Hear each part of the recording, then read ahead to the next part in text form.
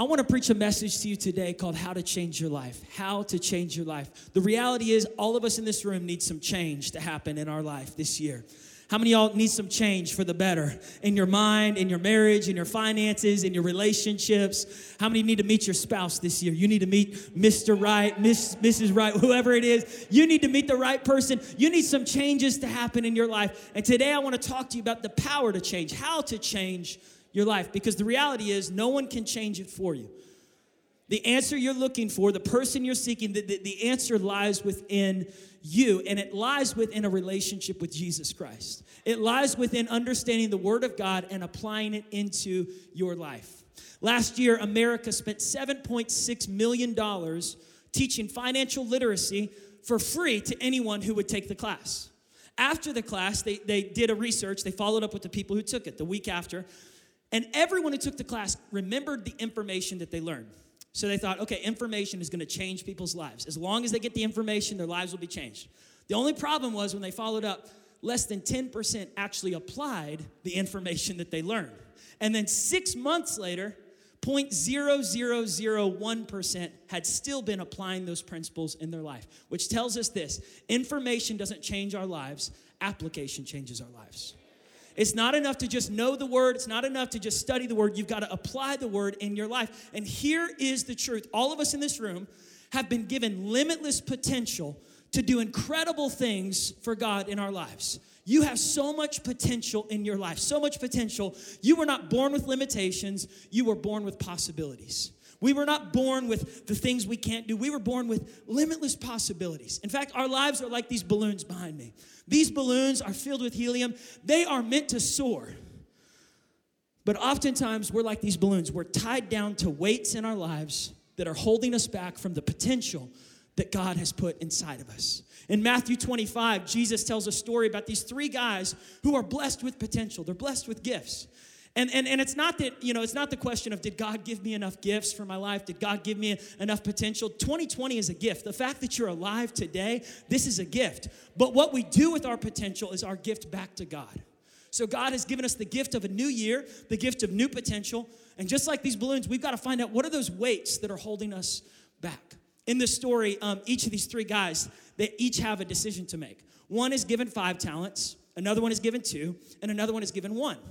So the guy with 5 talents, he multiplies them and maximizes his gifts. And the master says, well done, thou good and faithful servant. The next guy, he's not given as much, but he makes the most of the little that he has, the 2, and he multiplies it to 4. And the master says, well done, thou good and faithful servant. In other words, you are making the most of your potential. But the third guy, he hid the gift that he had. And he thought, I was afraid that I would fail, and I was afraid that you would take it from me, you'd be mad at me, so I just hid it for you. Here it is, safe and sound. And Jesus said, you wicked and lazy servant, you didn't do anything with the potential that I gave you. All of us in this room have been given potential. But Miles Monroe said this: the wealthiest place in the world is the graveyard. Because in the graveyard is buried potential, buried books that were never written, buried churches that were never planted, buried businesses that were never started, buried ideas and dreams that people never activated or acted on. And I wonder what's holding you back. I wonder what weights are holding you down this year. In 1982, there was this guy named Larry Walters. And Larry got this idea. He thought, I was born to soar. I was born to fly. I was born to rise above all my problems. So he went to an Army surplus store, no joke. He bought 42 massive balloons, and he tied them to his lawn chair. And he tied his lawn chair down to his Jeep, and he got a 6-pack of Miller Lite beer, and he got, this is a true story, he got a backpack full of sandwiches and a pellet gun. He sat down in his lawn chair, called all of his friends, his girlfriend. He said, listen, guys, I was born to fly. And he said, I want you to cut the cord of my chair connected to the Jeep, and these balloons are going to take me up 100 feet into the sky. This was in Los Angeles, 1982.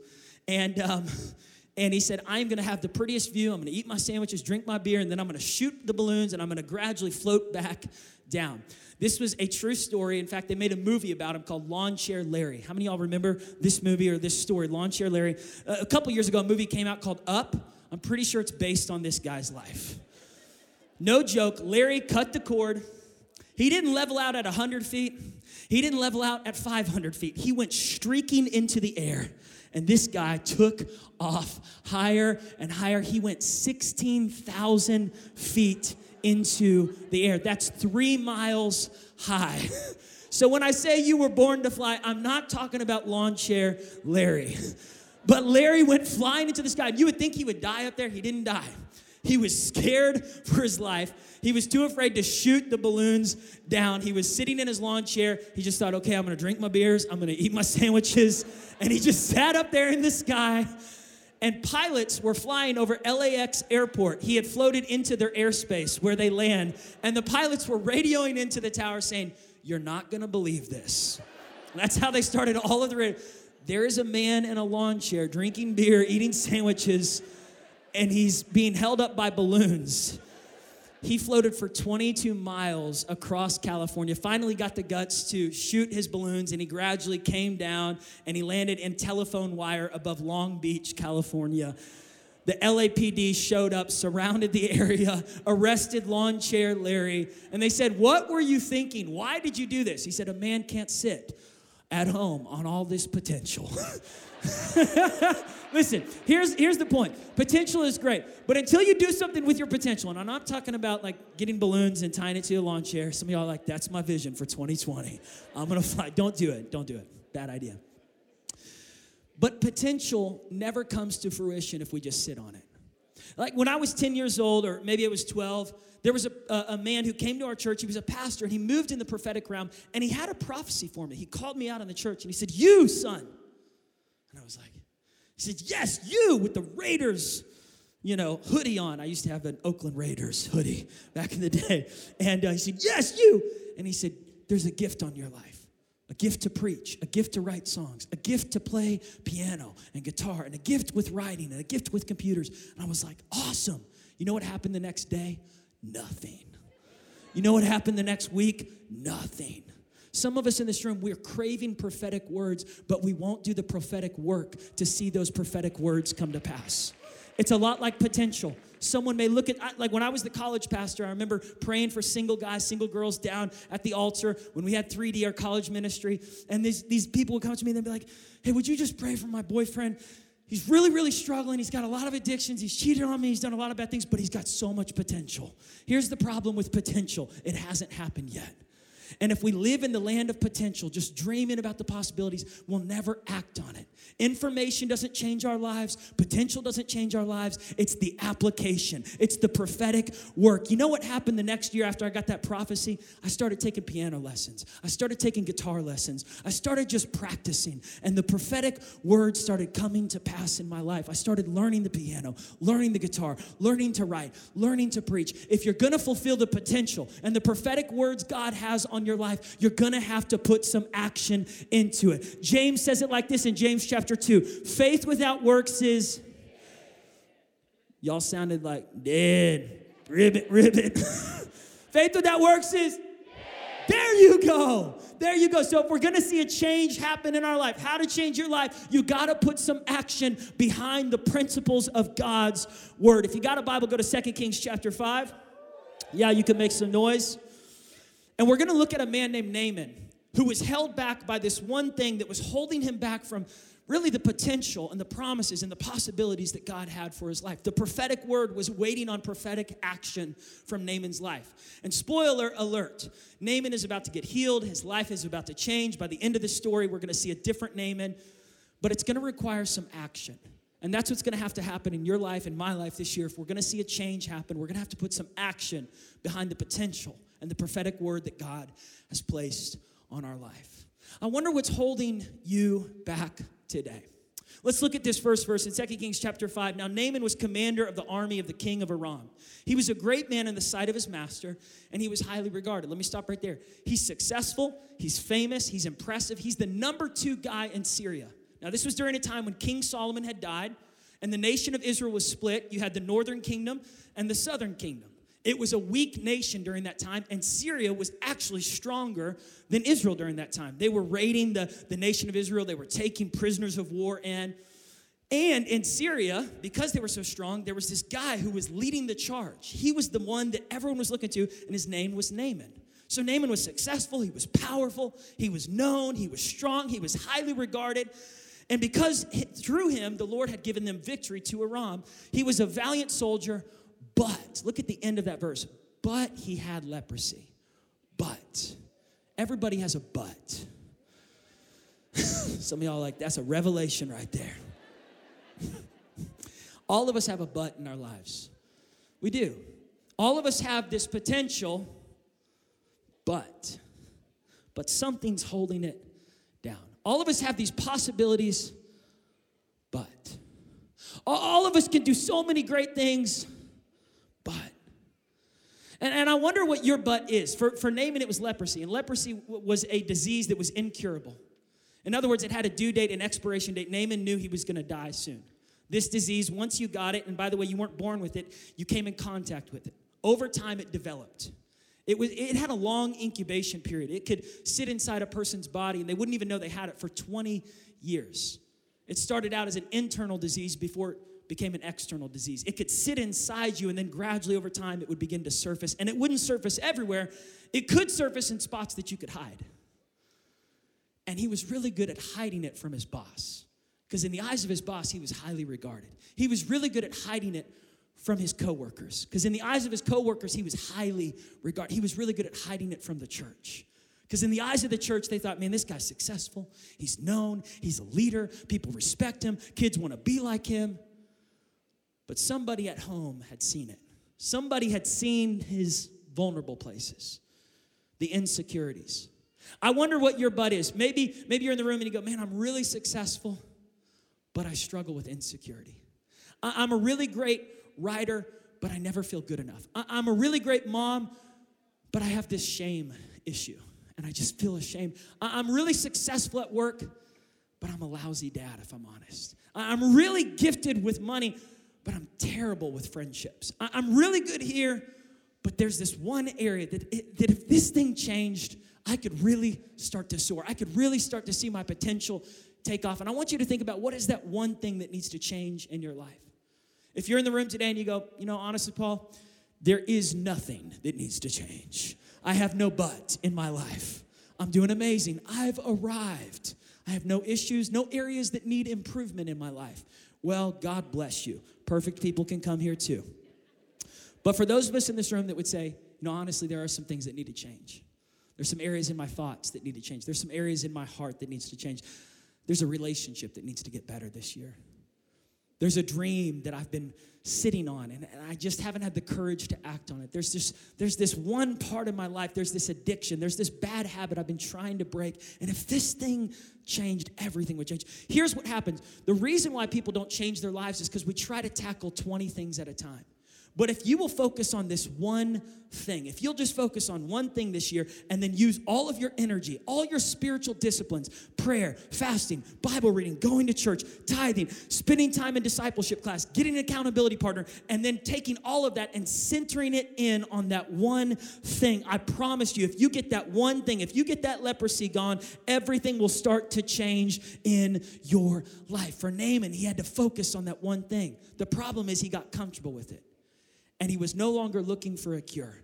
He had accepted it in his life. And I wonder if some of us in this room have accepted a diagnosis that God intends to heal.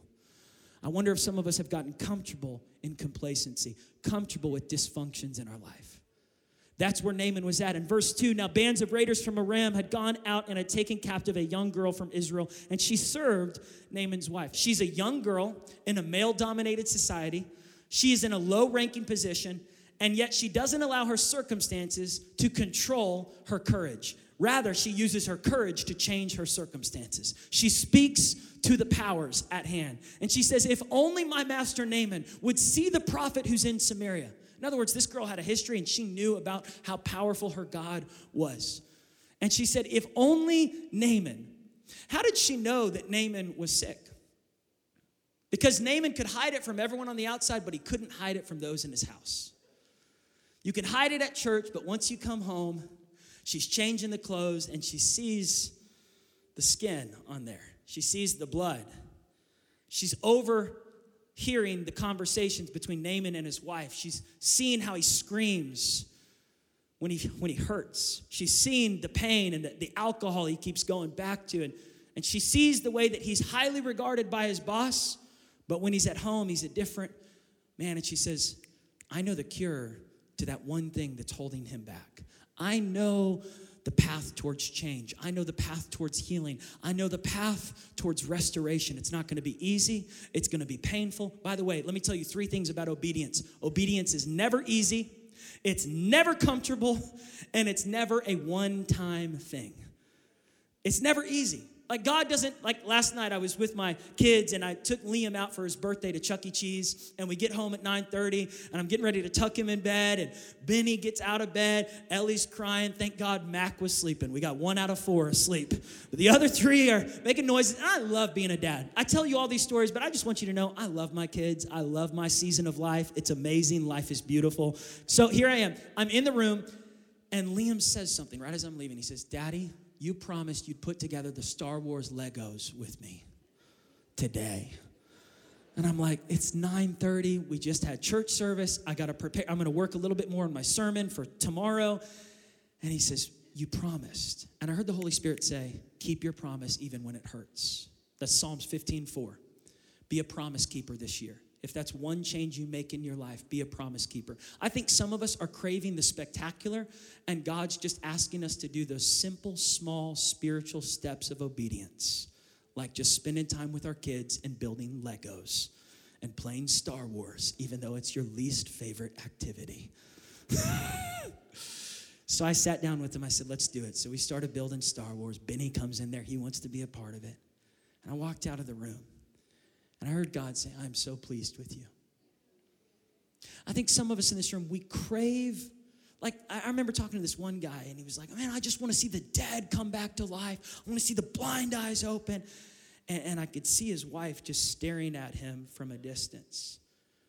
And part of me was just wondering, is everything okay there? Because we want God to do the spectacular out here, but I wonder what leprosy the wife sees at home. I wonder what spots you're hiding from the church. And you're talking about like dead coming back to life, but you won't even be obedient in the small steps of being patient with your children. You could be a public success, but be a private failure in your own house. You could be successful in your company, but when you come home and they start washing your clothes and they start seeing the blood, she starts seeing the skin particles, and I don't mean to be graphic, but this young girl, she sees something's not right with Naaman. He can hide it from his boss. He can hide it from his church. He can hide it from his coworkers. But she's overhearing conversation. She's seeing things. And in verse 3, she speaks up. She says, if only my master, if Naaman would just see the prophet who's in Samaria. This was courageous. He would cure him of his leprosy. Here she's casting a vision. She says, if you only knew the potential that God has for you, God did not intend for you to be held down by these weights, Naaman. If you only knew that God wants to set you free of the sandbags that are holding you down. If you only knew. And my question for you is, can you take advice from someone who's beneath you? Can you handle correction from someone who's younger than you? Because here Naaman he's stronger than her. He's more powerful than her. He's older than her. He's more experienced than her. And yet here she is, she's speaking truth to him. And what we're going to find out is Naaman listened. One of the strongest things you can do, men, is listen to the people that are beneath you. Listen to the people that are trying to speak vision. Here she is, she's casting a vision.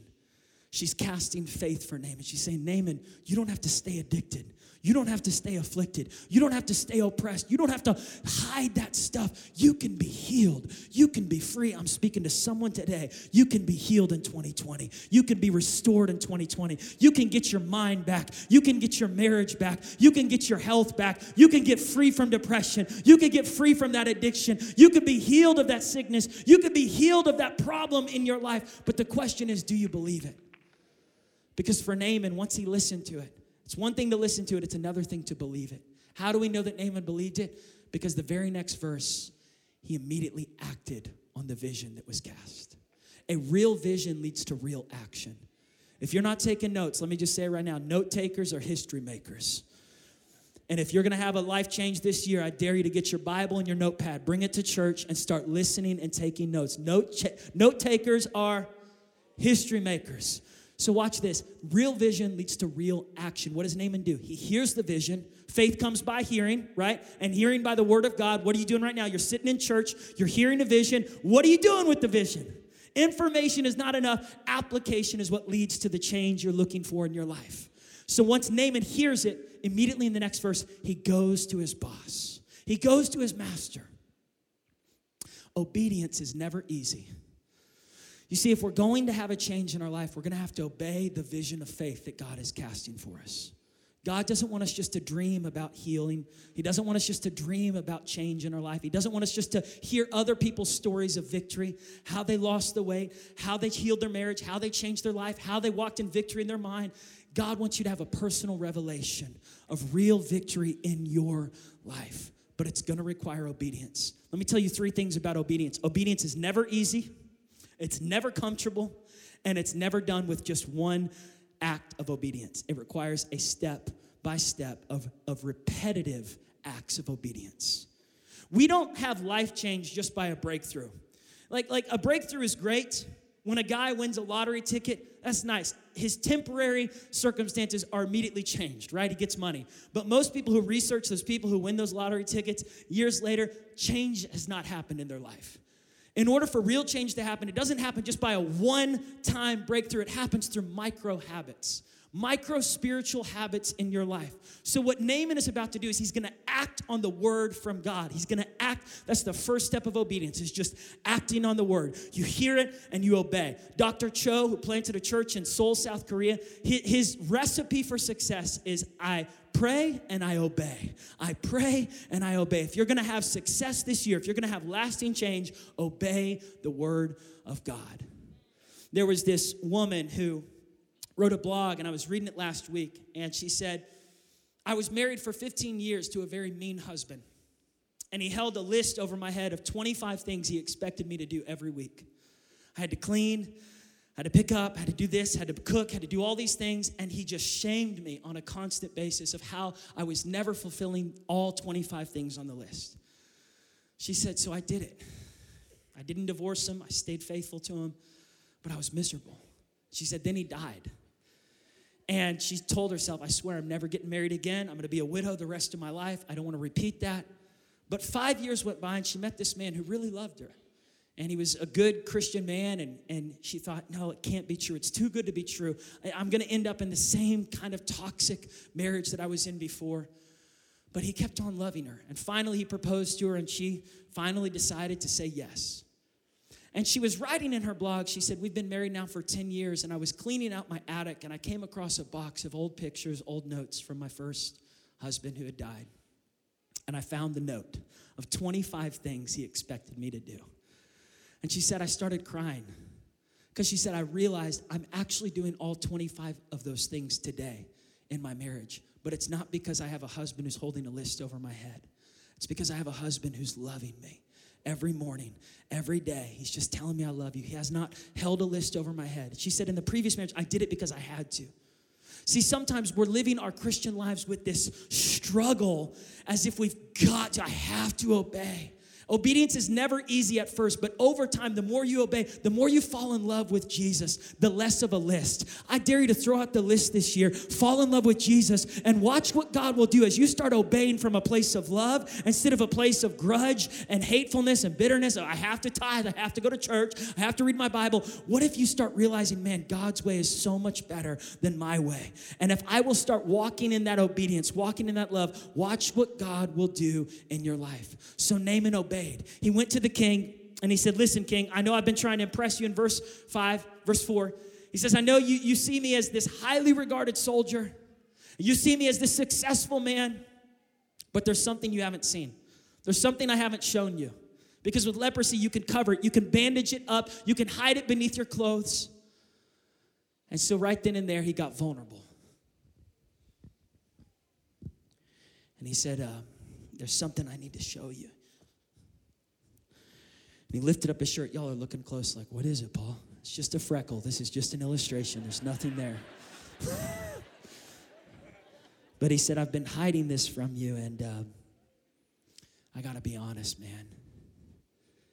My wife's been talking to me about it. Other people are starting to see it. And I need a change in my life. For some of you, the change will only happen until you get vulnerable in front of the very person that you're trying to impress, This is why we do altar calls at the church. It's a place of vulnerability. Vulnerability is a pathway towards real change in your life. You can't change if you live in your ego. You can't change if you hold on to your pride.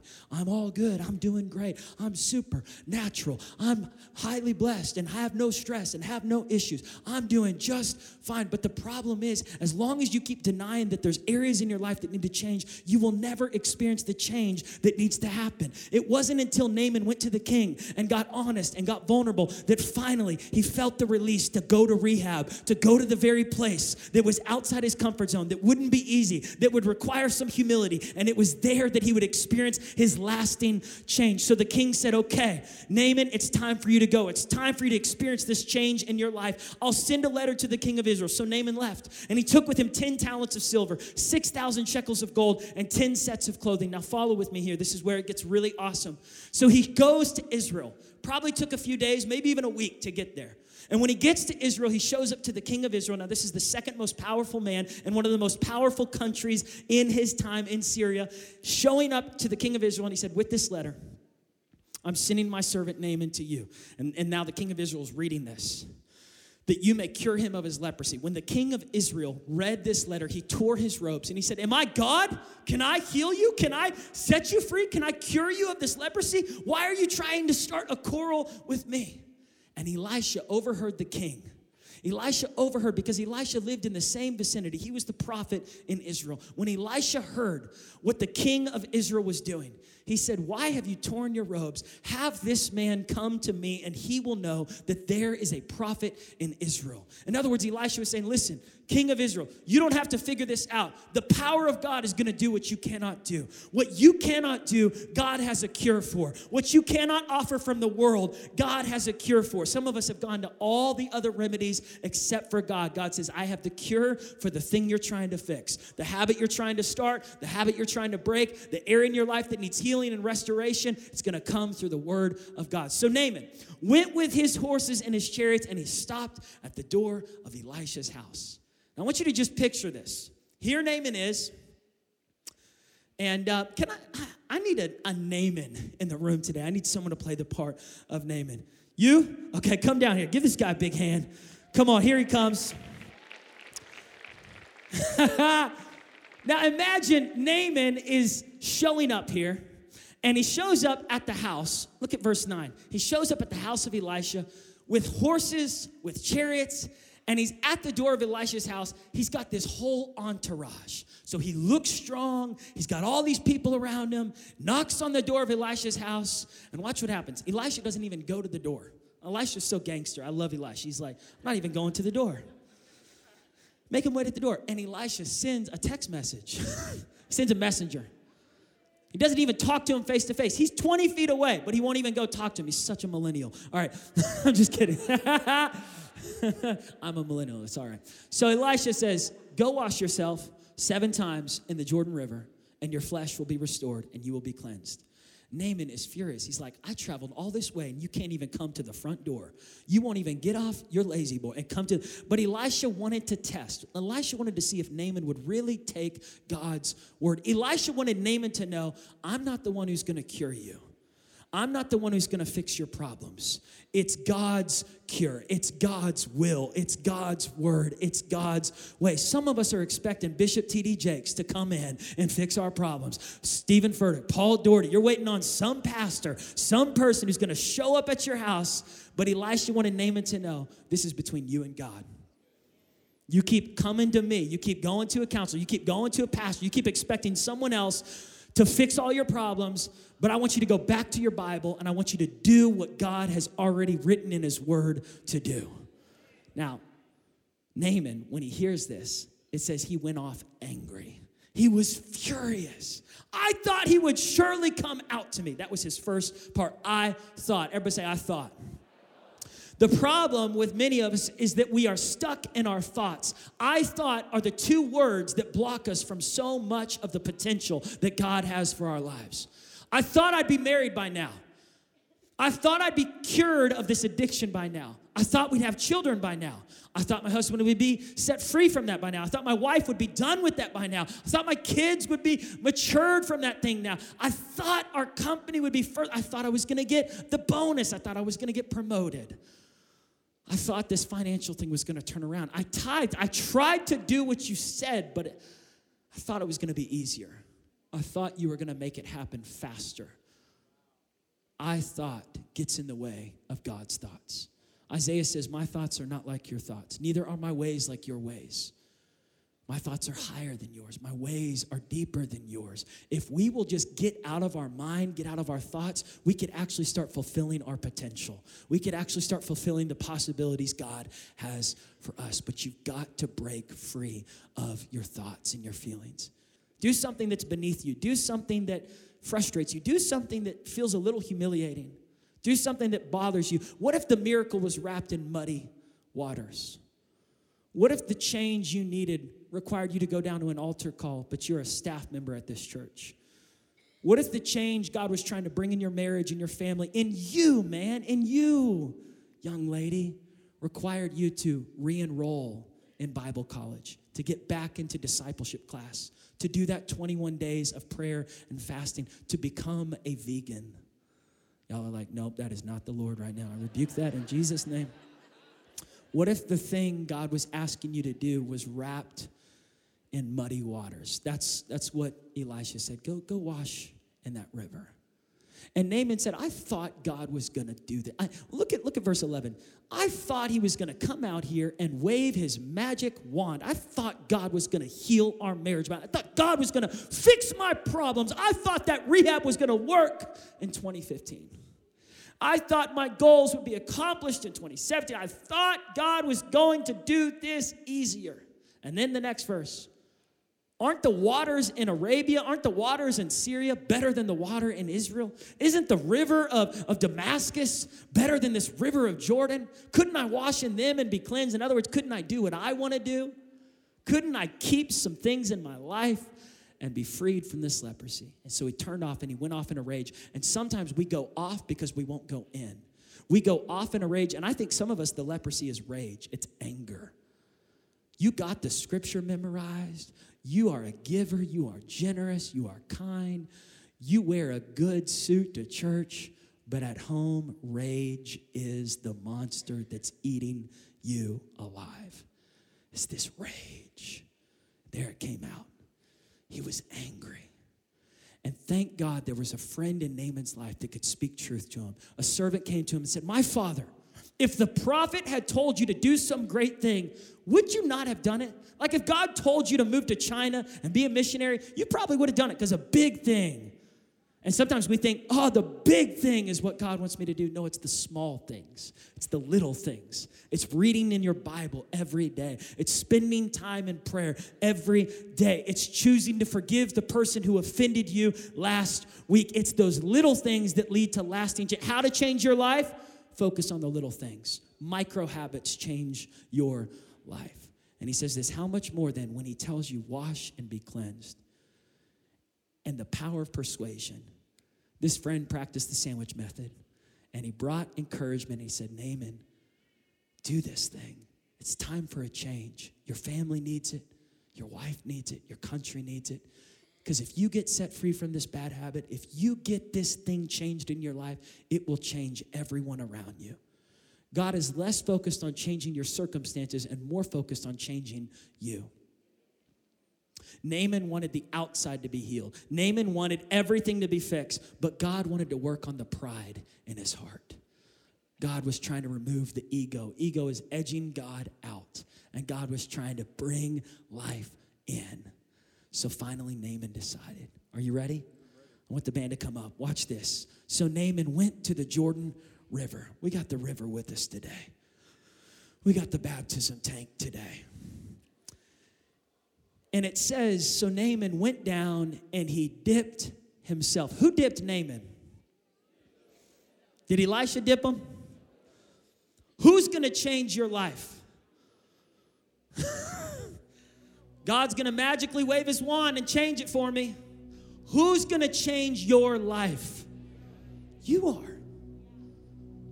I think sometimes we're trying to delegate something to God that God says, no, I've given you the power of choice. Deuteronomy says, choose this day, life or death. I place it before you. Choose your own adventure. Here it is. You get to choose. 2020 is your gift. It is God's gift to you. You have all of this potential. And God says, it's up to you. You've got to dip yourself. You can't keep asking your wife to fix it for you. You can't keep asking Pastor Paul to help your spiritual life get better. You can't keep delegating the changes in your life that only you can do. So Naaman dipped himself. So he got into the water. Now, this water looks a little too clean. The Jordan River was full of mud. So we're going to get some mud in there. Trey, you're such a good sport. So he got into the muddy waters, muddy miracles right here. I'm going to use the thing that seems uncomfortable, that's difficult. How many times did he dip in the water? 7 is a number of completion. 7 is also a number of repetitive action. If you're going to see a change happen this year, it's going to come down to the power of repeat. What are you willing to repeat in your life? I want to give you 7 dips for lasting change. That's how I want to end this message. 7 dips, not 7 tips, 7 dips for lasting change. Dip number 1. Everybody say dip number 1. All right, here we go, Trey. The first dip is always the hardest dip. Here we go. Come on. Dip number 1, if you're taking notes, dip number 1, you've got to renew your mind. If you're going to change your life, you've got to change your thoughts. Why? Because change comes down to between the ears. The battle for greater is between the ears. The battle for God's potential in your life, the battle for God's vision for your life is going to come down to the thoughts you think. Romans 12 verse 2 says, be transformed, be renewed by renewing your mind. It's going to start with your thoughts. Why? Because as a man thinketh, Proverbs chapter 4, verse 23 says, as a man thinketh in his heart, so is he. So if you think defeated, you live defeated. If you think addicted, you live addicted. In order for God to change your life, he's got to change your mind. And by the way, the water represents the washing of the word. Ephesians chapter 5, verse 25 through 26, Paul the apostle wrote that Christ washes his church by the washing of the word. It's through the word of God that he washes you. But then Jesus said in John chapter 7, anyone who's thirsty, come to me and drink from my water, and out of him will flow rivers of living water. So the water represents the word of God, and it represents the presence of God. What Naaman was doing, and by the way, Jesus talks about Naaman in Luke chapter 4 in the New Testament, and it's a reminder that if you're going to have lasting change, it's going to start off with washing your mind with the word of God and the presence of God. I challenge all of us this year that we would get in God's word. We have a Bible reading plan on our Victory app. We have Bible reading plans in the lobby, on the kiosk, at the end of your rows. We want you to get saturated with God's word. If you could get God's word inside you, it starts washing your mind. It starts renewing your thoughts. Why? Because a changed mind leads to a changed life. And in your mind lies the key to victory for your future. If you can think it, if you can imagine it, if you can meditate on it, it has to start in here before it happens out there. Just like leprosy is an internal disease before it surfaces on the outside, a changed life is an internal cure before it's an external manifestation. It has to happen on the inside. Everybody say dip number 2. Here we go. Keep dipping, keep dipping. Somebody say keep dipping. Keep dipping. The second dip is the renewal of the mouth. If you're going to change your life, you've got to change the words you speak. Something that God spoke to me when I was speaking defeat over my life, God said, change the narrative. You've got to change your confession. You've got to start speaking victory of your life. This is why every week we say, my best days I have because Jesus and God is not finished with me yet, and I'm here on because I have what are we doing? We're speaking purpose. We're speaking the word of God. Proverbs says life and death is in the power of the tongue. If you're going to change your life, you've got to change your words. The first dip is the mind. The second dip is the mouth. Everybody say dip number 3.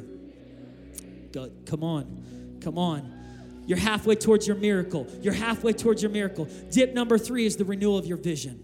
You've got to get a vision for your life. Oftentimes we lose our way when we lose our why. What is your why this year? It can't just be to lose weight. It can't just be to take a class and learn something new or start a new hobby.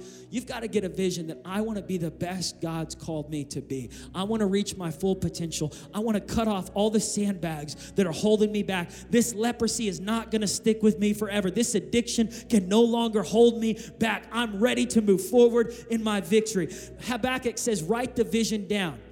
Scientists have said that people who write their vision down are 1,000 times more likely to complete that vision than those who don't write it down. It's not enough to just think about it. You've got to write it down. Get a vision in front of you and start running towards it this year. What is your vision? Get it renewed. For Naaman, it was to be a better husband, to be a better father, to be a healed man, to come back to his country different than how he had left. What if God wants you to leave 2020 different than how you entered it? He does. He wants you to leave better. He wants you to leave healthier. He wants you to finish this year stronger. He wants you to finish this year set free from every single bag that's been holding you down. It's time for you to fly in 2020. It's time for you to soar. It's time for you to roar in the 20s this year. All right, everybody say dip number 4. Come on, keep on dipping. Keep on dipping. The 4th dip is the renewal of your habits. The change that has to happen in our life is going to come down to the habits we create on a daily basis. How many are doing the 21 days of prayer and fasting with us right now as a church? If you missed last week, I preached about this, and I want to encourage you to jump on this. That in the month of January, we are just setting a habit, a practice. They say it takes 21 days to form a habit. And we're going to just spend 21 days in the Word and prayer and giving something up that our body craves. Habits are what change your life. If you're going to have a better year this year than last year, you're going to have to form some healthy habits in your life. You're going to have to introduce, some of us, we just need to have a habit of scrolling less and reading more. Scrolling less and reading our Bible more. We need to spend less time on social media and more time on our Bible app. We need to spend less time reading news stories and more time reading the good news. We need to spend more time spending face-to-face quality interactions with our family and our friends and being present, and less time checked out on our cell phones. Some of us need to introduce some healthy new habits in our life this year. Everybody say dip number 5. Come on, I'm almost done. Dip number 5. Dip number 5. Now hold on, Trey. Are you getting frustrated with this? No. Come on, be honest. Does it feel like nothing's changing? Nothing has changed. Does it feel like you're not making any progress? No. Do you think Naaman wanted to quit halfway through? Yeah. Do you think he was mad at Elisha? For sure. Yeah, he was ticked. He's like, what? He's rich, he's wealthy, and he's getting muddy. This is frustrating. This is humiliating. And here's the 5th dip for change, your attitude. The renewal of your attitude. Why? Because our altitude is determined by our attitude. You will only go as high as your attitude. Naaman had to have a changed attitude if he was going to see a change in his life. Trey and we have to have a change in our attitude if we're going to have a change in our life. Some of us come to church with this, I have to. We open our Bibles with, I have to. We give to God with, I have to. We spend quality, we do the things that are obedient, but from an attitude of frustration. You know what kept the Israelites out of the promised land? It wasn't that God was not powerful enough, it's that they had an attitude of complaining. So when God blessed them with a certain meal, I know God gave us manna, but we wanted pizza. God gives them quail, but we wanted steak. We wanted filet. It was like nothing was ever good enough. If you will just change your attitude from entitlement, change your attitude from victim, change your attitude from excuses into an attitude of gratitude, into an attitude of positivity. If you will come to church, if you will get into that action of obedience with an attitude of, I get to do this. I get to give. I get to forgive. I get to go to church. I get to read my Bible. I get to have this meal. I get to be married. I get this. And when you have that kind of attitude, I'm telling you, God's going to take you higher. He's going to take you further. He's going to take the cap off your capacity. You're going to go further this year. Dip number 6. You ready for dip number 6? Come on, Trey. Dip number 6. He's got a fresh attitude now. So what have we had so far? A renewed mind, a renewed mouth, a renewed vision, a renewed habit, and a renewed attitude. Dip number 6 is renew your surroundings. Renew your surroundings. Some of you need to go home and you need to clean house. You need to clean out your closet. You need to get rid of all the stuff that's holding you back. Your surroundings are like these weights. For some of you, it's the movies you got in your house. It's the music. Maybe it's even old notes, old pictures from old relationships. Maybe it's files on your computer that you haven't deleted, that you've kept hidden for rainy days. And God says, clear history, delete files, clean the closet, get rid of every surrounding that's holding you back. I dare some of you to go home and remove something in your house that's holding you back just for a season. And it may not be something bad. There was a season where our family, we just removed the TV from the living room just for 1 month. Some of y'all go, oh, don't touch that. And God says, watch what I will do. If you will change some of your surroundings. Some of us, it's friendships, it's relationships that are toxic, that are holding us back. God says that person's pulling you away from your husband. That person's causing you to be suspicious about everything. You can love them from a distance, but you got to stop gossiping with those people. Stop slandering. You got to change and renew your surroundings. Here's the final dip right here. Dip number 7. On this dip, everything changed. When he came out of the water, he was a different man. He was healed. He was whole. He was restored. Come on, stand to your feet all over this room. The final dip for change is a renewed heart. It's not enough to just have a renewed mind, a renewed mouth, a renewed attitude. You got to have a renewed heart. When David had sinned against God, he said, create in me a clean heart, oh God. What did David need? He needed a reset. He needed a relaunch. He needed to hit the refresh button. He needed to restart the whole system. He said, God, create in me a clean heart. Don't miss this, church. I know you want to run to Applebee's right now or Taco Bueno or Brahms. But I'm telling you, this is the most important part of the service. Hold steady, hold steady.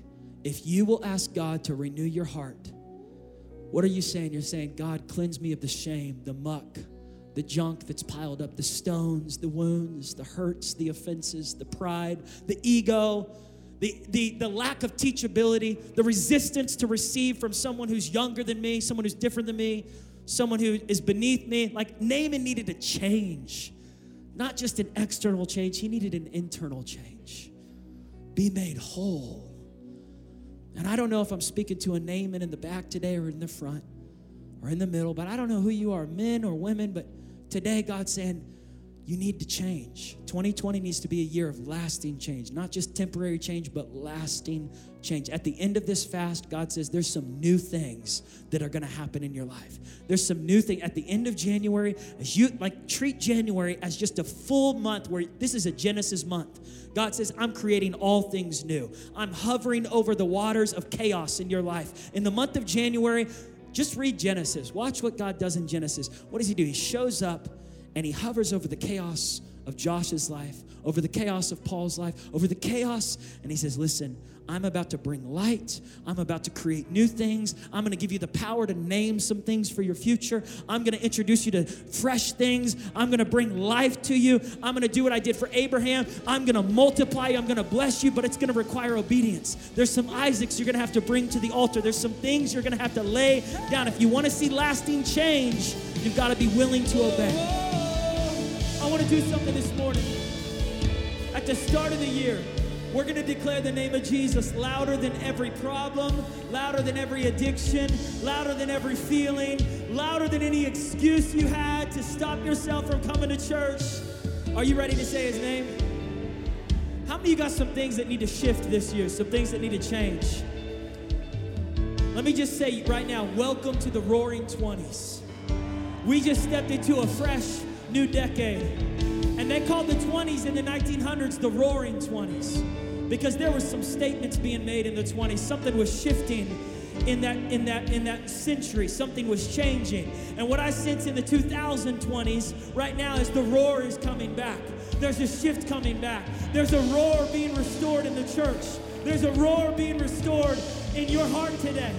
Some of you have lost your confidence. You've lost your courage. You've lost your strength, but today you're getting it back.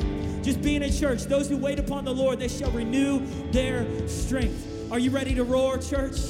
On the count of 3, we're going to put Jesus on the screen. If we got that now, I want us to put it on the screen because this is a year to roar the praises of Jesus at the enemy. If you don't talk to your giants are going to talk to you. If you don't talk to your mountains are going to talk to you. So today we're going to speak to everything that needs to shift, everything that needs to change. And we're going to speak the name that is stronger than cancer, that is stronger than depression, that is stronger than suicide, that is stronger than jealousy, that is stronger than comparison, that is stronger than excuses.